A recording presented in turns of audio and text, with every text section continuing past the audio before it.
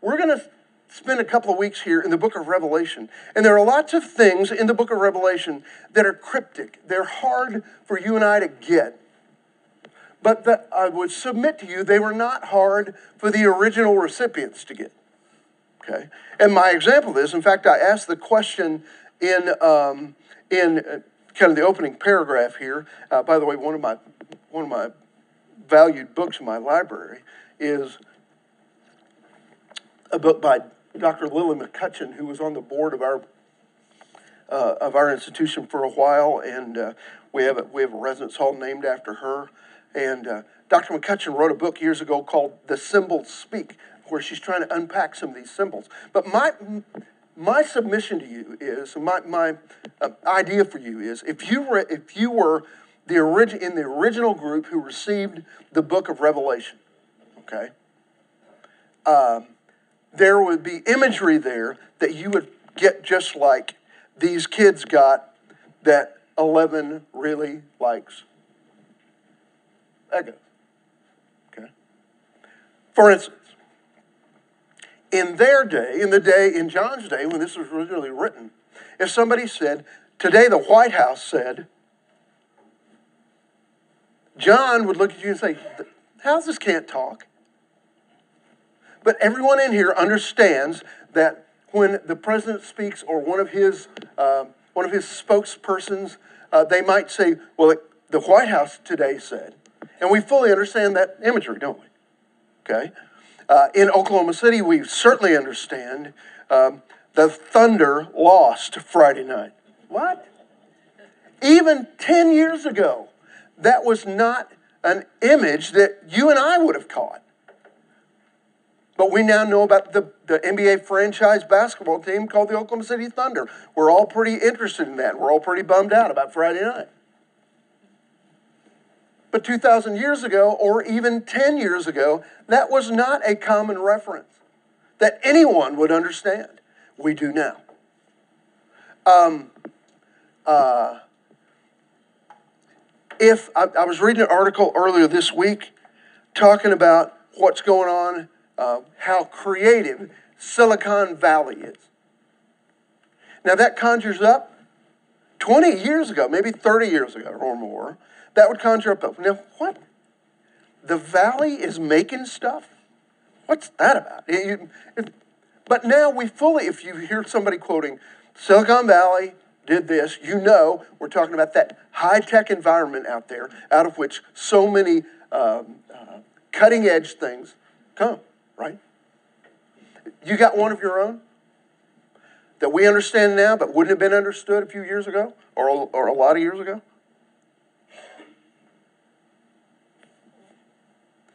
Are you following me? Okay, let's talk a little bit now about the book of Revelation because we're going to be there for a few weeks here. A lot of theories exist as to how Revelation should be interpreted. Some people believe it's prophetic of future events. Some believe that it's a panorama of church history. Some believe it's unpacking the end times. Some believe that Revelation is symbolically speaking of people and events from the first century, mainly those linked with the Roman Empire. Still others think that Revelation is entirely symbolic, a story that portrays the timeless struggle of good versus evil. And I'm not in a position to fight anybody over any of those, whatever your interpretation of it was. Miss Carol made an assignment to me to read part of a book over the weekend because we're wanting to give a book out as a premium that I just had to make sure it didn't have any funny references, and I don't think it does, although I'm going to have one of the real theologians read some of it. So, because we don't want to, because there's so many different views of these things, we don't want to ostracize anybody because we're presenting one particular view, all right? Even though we all have our own view. Now, whatever your view, there are some important details about Revelation that should be kept in mind while you study the book. One concerns the historical setting of the book. The Apostle John was exiled on the barren island of Patmos in the Aegean Sea because of his loyalty to Jesus.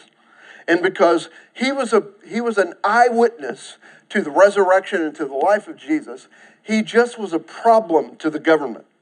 And so he had been a part of the church of Ephesus, which was part of Turkey in those days. And one of the churches that Jesus addresses in the first part of the book of Revelation, but he is sent into exile on this island. He is elderly when he's sent. Probably the time of the writing of this book is somewhere in the 90s, in the AD 90 to 96 range.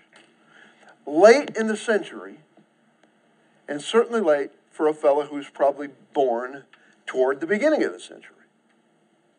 I find that really intriguing and a great study. This is a guy who was banished probably in his 80s. He may have been as late as 90 years old himself. He must have been a tireless and effective preacher if he caused that much trouble. Now, we need to remember that the book is a narrative, a story told by a narrator. It doesn't mean it's a fictional story. It just means that the best way to read Revelation then is as a story with various scenes that are all kind of interconnected, but sometimes it's kind of hard to find the interconnection. The primary overall message of the book is that despite how intense the opposition is to God's people, in the end, they triumph, God triumphs, and evil is vanquished. So with that as a backdrop, I want us to get into chapter 4. We're going to be in chapter 5 next week. I want us to get into chapter 4, and I want us to read a little bit of this. Let's start with the first couple of verses. Miss Sally, can I get you to read the first 2 verses of Revelation 4 to get us kicked off? After this I looked, and there before me was a door standing open in heaven. And the voice I had first heard speaking to me like a trumpet said, "Come up here, and I will show you what must take place after this." At once I was in the Spirit, and there before me was a throne in heaven with someone sitting on it. Okay, now, here's the picture. John he's writing about, he's describing, he's narrating what he sees in this vision. And what he sees, even back in the Old Testament, a couple of references in the Old Testament, there are references to heaven being like a vault. Like a vault, closed. You can't see in it. You can't get there. With that kind of a thought behind it, then in this vision, access to the door of that vault is opened to John. That's the word that goes in your first blank. It's open, somehow open. I see an open door, and he's allowed to enter in. And there's a trumpet voice. This beautiful trumpet voice. It's mentioned from chapter 1 on out. That when the voice from heaven speaks, it's brilliant and clear like a trumpet. And it's occurring here. And it says to him, "Come up here and see what's going on. Come to heaven and see." I love the thought that one of the voices of God here is beckoning to you and me, not just to John. Come. That word is really important in the Bible, certainly in the New Testament and all the Bible.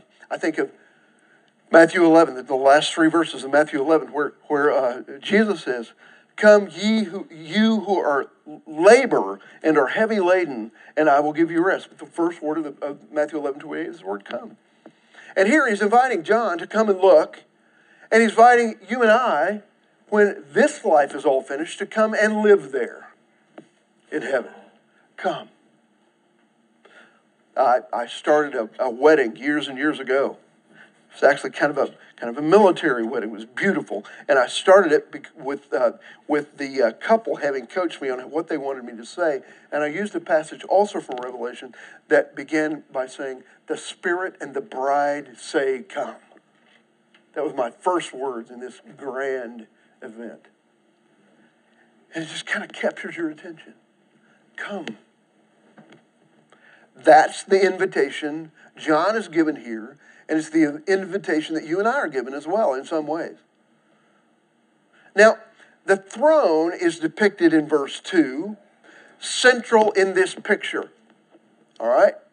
What you need to think about, I think, when you think of the throne, I'm looking back at Mike Stewart. Mike Stewart, what you need to understand here is is the voice is saying, court is in session. That makes sense to a lawyer? Court is in session. All right? There's a throne room, but this is a royal court where judgments are made. A throne here is symbolic in the scriptures. Okay, if we're going to unpack some of these symbols, the throne room the throne is symbolic of power or authority. Power. And there is someone sitting on that throne. You need to probably discover who that is, right? Whoever it is, it's a place of pomp and authority. Now, I want you to go back a few pages to Acts 25. There is a picture here of Paul's trial. Court is in session, okay? It begins with great pomp with a king, a royalist, walking in the room who's going to make a judgment. But I want you to hear the description of the kind of the pomp of this moment. In Acts 25, verse 23, I'm going to read just that. It's King Agrippa, who's kind of a local magistrate. So on the next day, when Agrippa came together with Bernice, that's his wife, might be his sister, sorry, amid great pomp, there's that word, and entered the auditorium accompanied by the commanders and the prominent men of the city. At the command of Festus, Paul was brought in. You catch that just a lot of, there's probably trumpets blaring, there are all kinds of color involved in this, because the king walks in the room, and when he gets in the room, everybody waits for him to do what he's going to do. And it's a big, almost hushed moment when he sits on the throne. It is a moment of great power and great pomp. That's the picture that you need to see here from heaven that John sees, is someone is sitting on that throne in a place of authority. Court is in session. Who do you and I believe that is? God himself. Jesus is depicted by this time at the Father's right hand. But the throne room of God is depicted here as being central to heaven. Now the description of it continues. Cindy, could you read 3 down to 6? Now, I didn't use Steve today because he's still kind of puny, and we didn't want to get him coughing. So, 3 down to 6.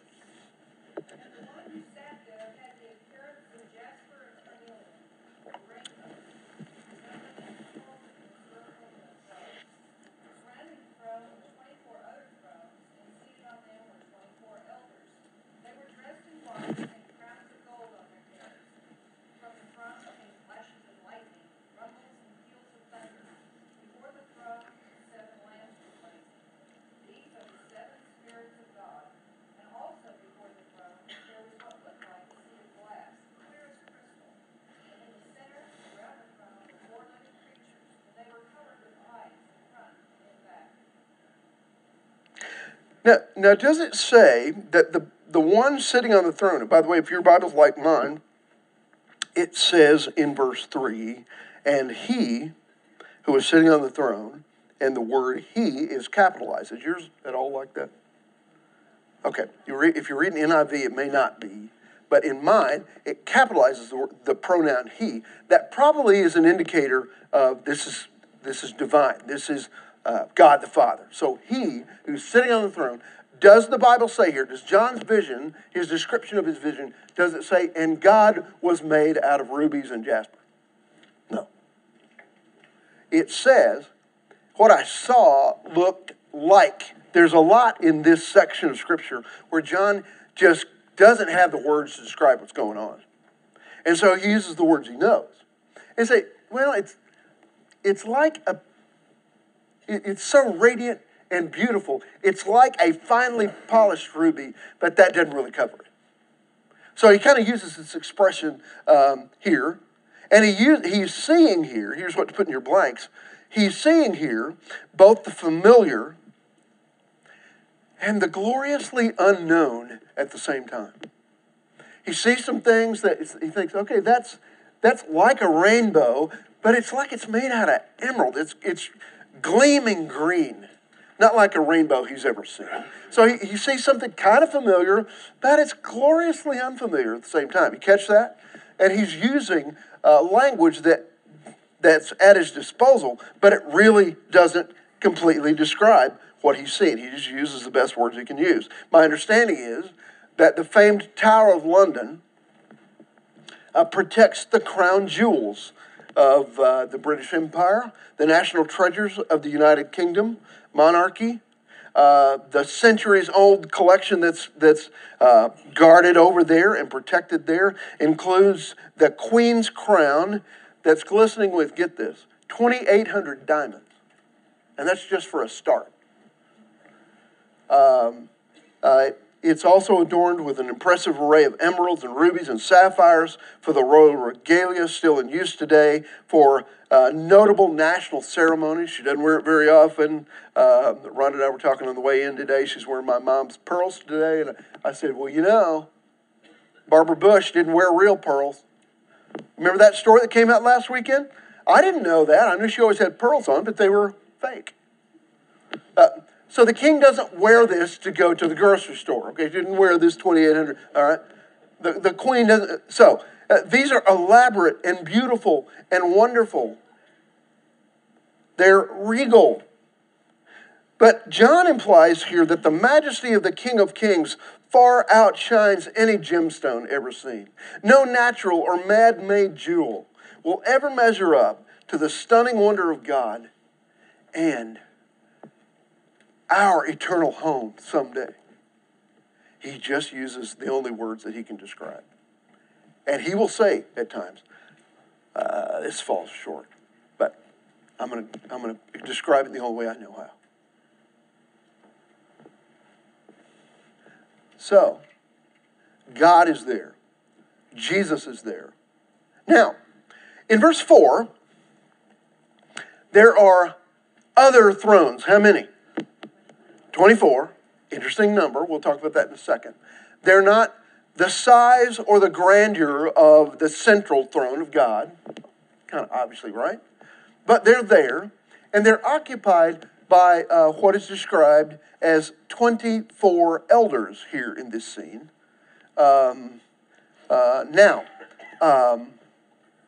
This is a throne, not a chair they're sitting in. So we know that there's some regal nature to who these people are, but not like the King of Kings, the Lord of Lords. Some subservient authority or glory. They're called elders, not princes. We think probably because of the description of them, and I want you to look at the description there in verse 4, that they are religious rulers because of the way they're dressed and the way their dress is described. Now, I want you to kind of stay right here for just a minute, all right? And then I want you to look at 7. So go, if your Bible's like mine, just go one page to the right. Somebody read verse 13 and 14 from 7.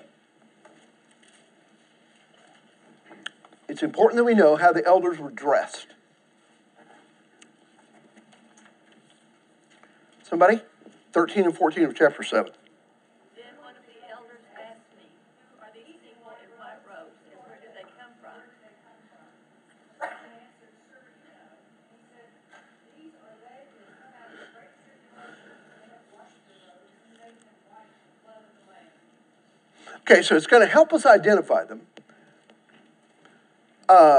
By the way, why 24? Well, it may have to do with that there were 12 tribes in the Old Testament, so that may represent the leaders of the Old Testament. And there are 12 apostles or disciples in the New Testament, and so it may be symbolic of the coming together of the Old and New Testaments in this heavenly scene.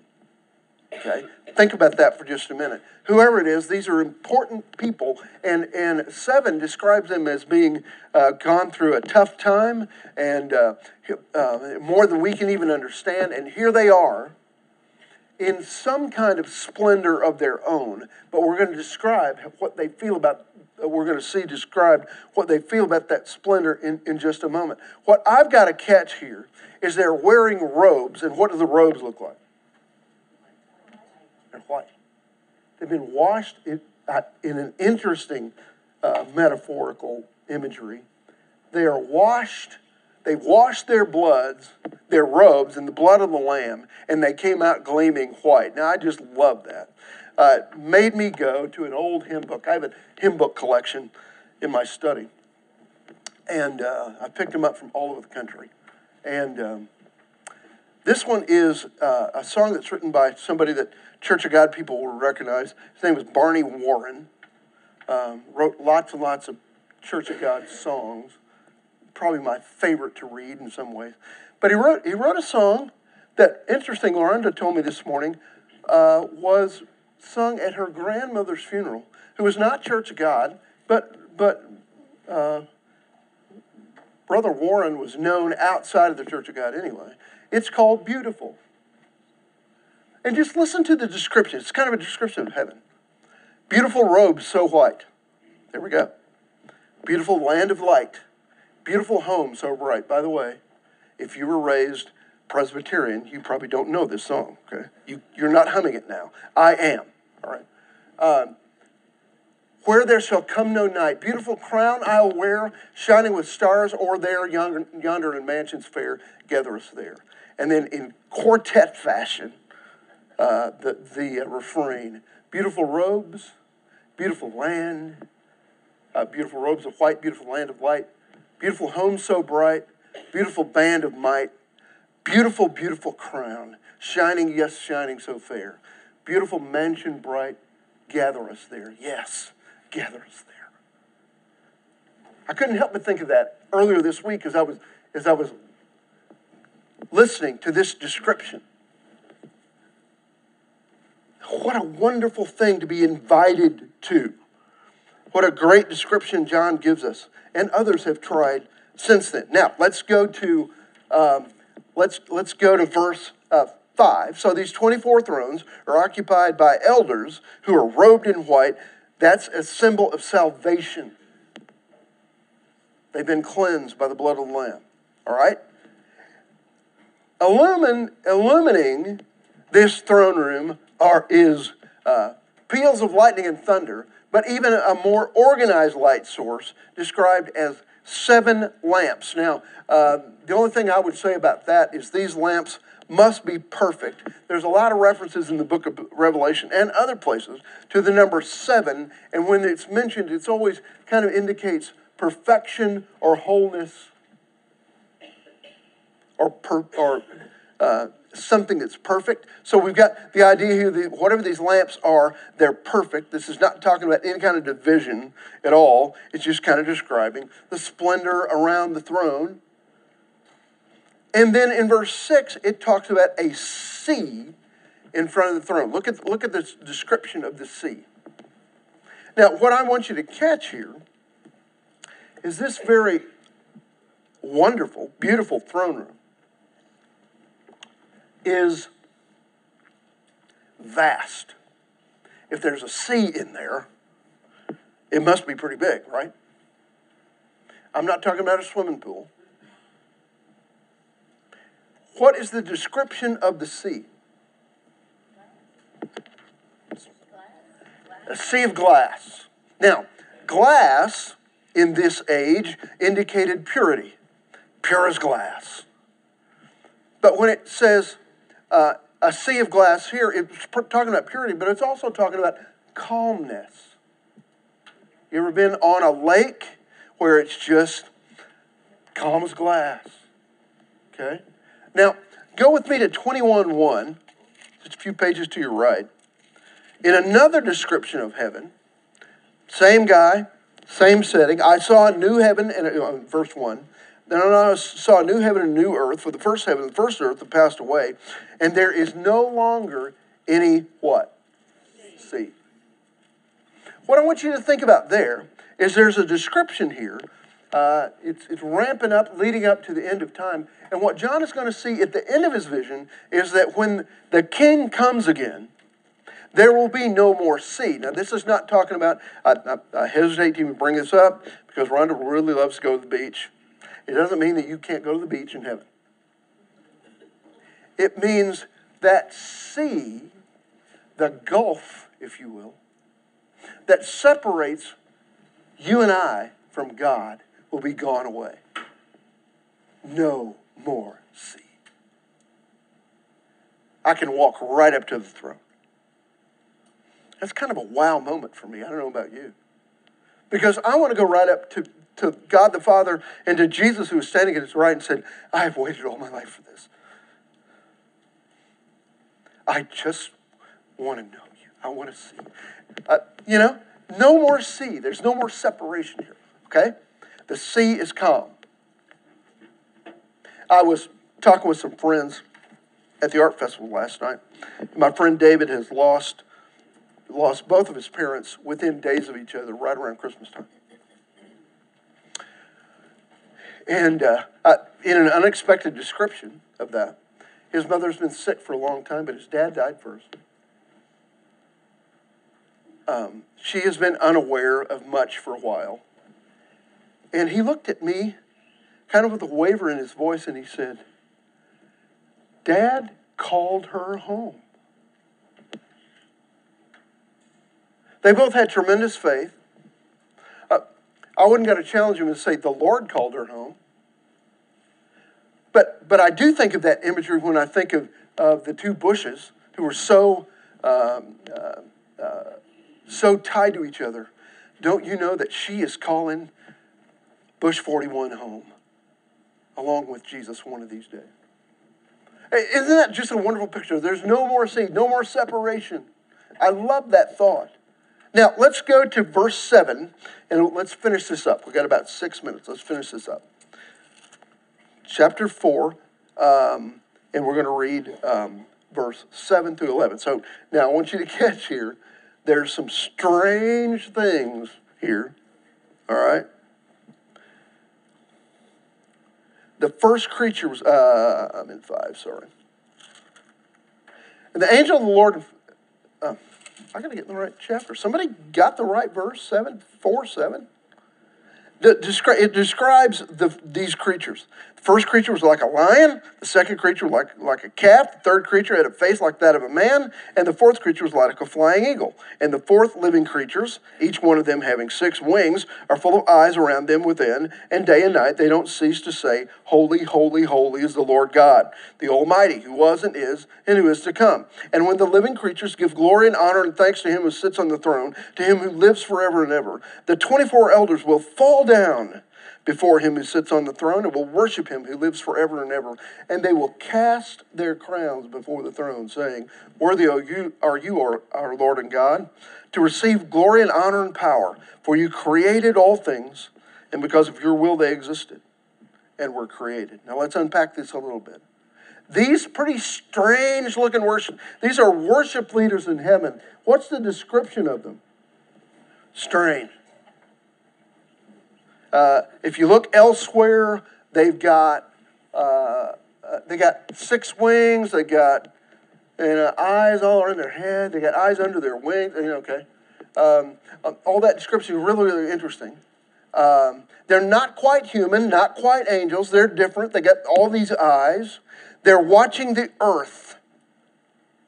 To them, nothing is hidden, but that's not their real role. Their role is to lead heaven in worship, to sing to and about God. Why? Holy, and then another holy, and then the third holy. Anybody ever had a thought about that? Cindy? In that time, they didn't have better grades, like how we had ER and EST, so they emphasized how holy, it's like, we like, holy, He's holy. He's holy. Do you get it? He's holy. Yeah. Yeah. It could be a reference, and I really like that description. It could be a reference to making sure all 3 of the members of the Trinity are caught. Listen to the first couple of verses of Isaiah 6. Another picture of worship in heaven. Listen how they sync up. In the year of Uzziah's death, I saw the Lord sitting on a throne, lofty and exalted, with the train of his robe filling the temple. Seraphim, that's angels, stood above him, each having 6 wings. Interesting.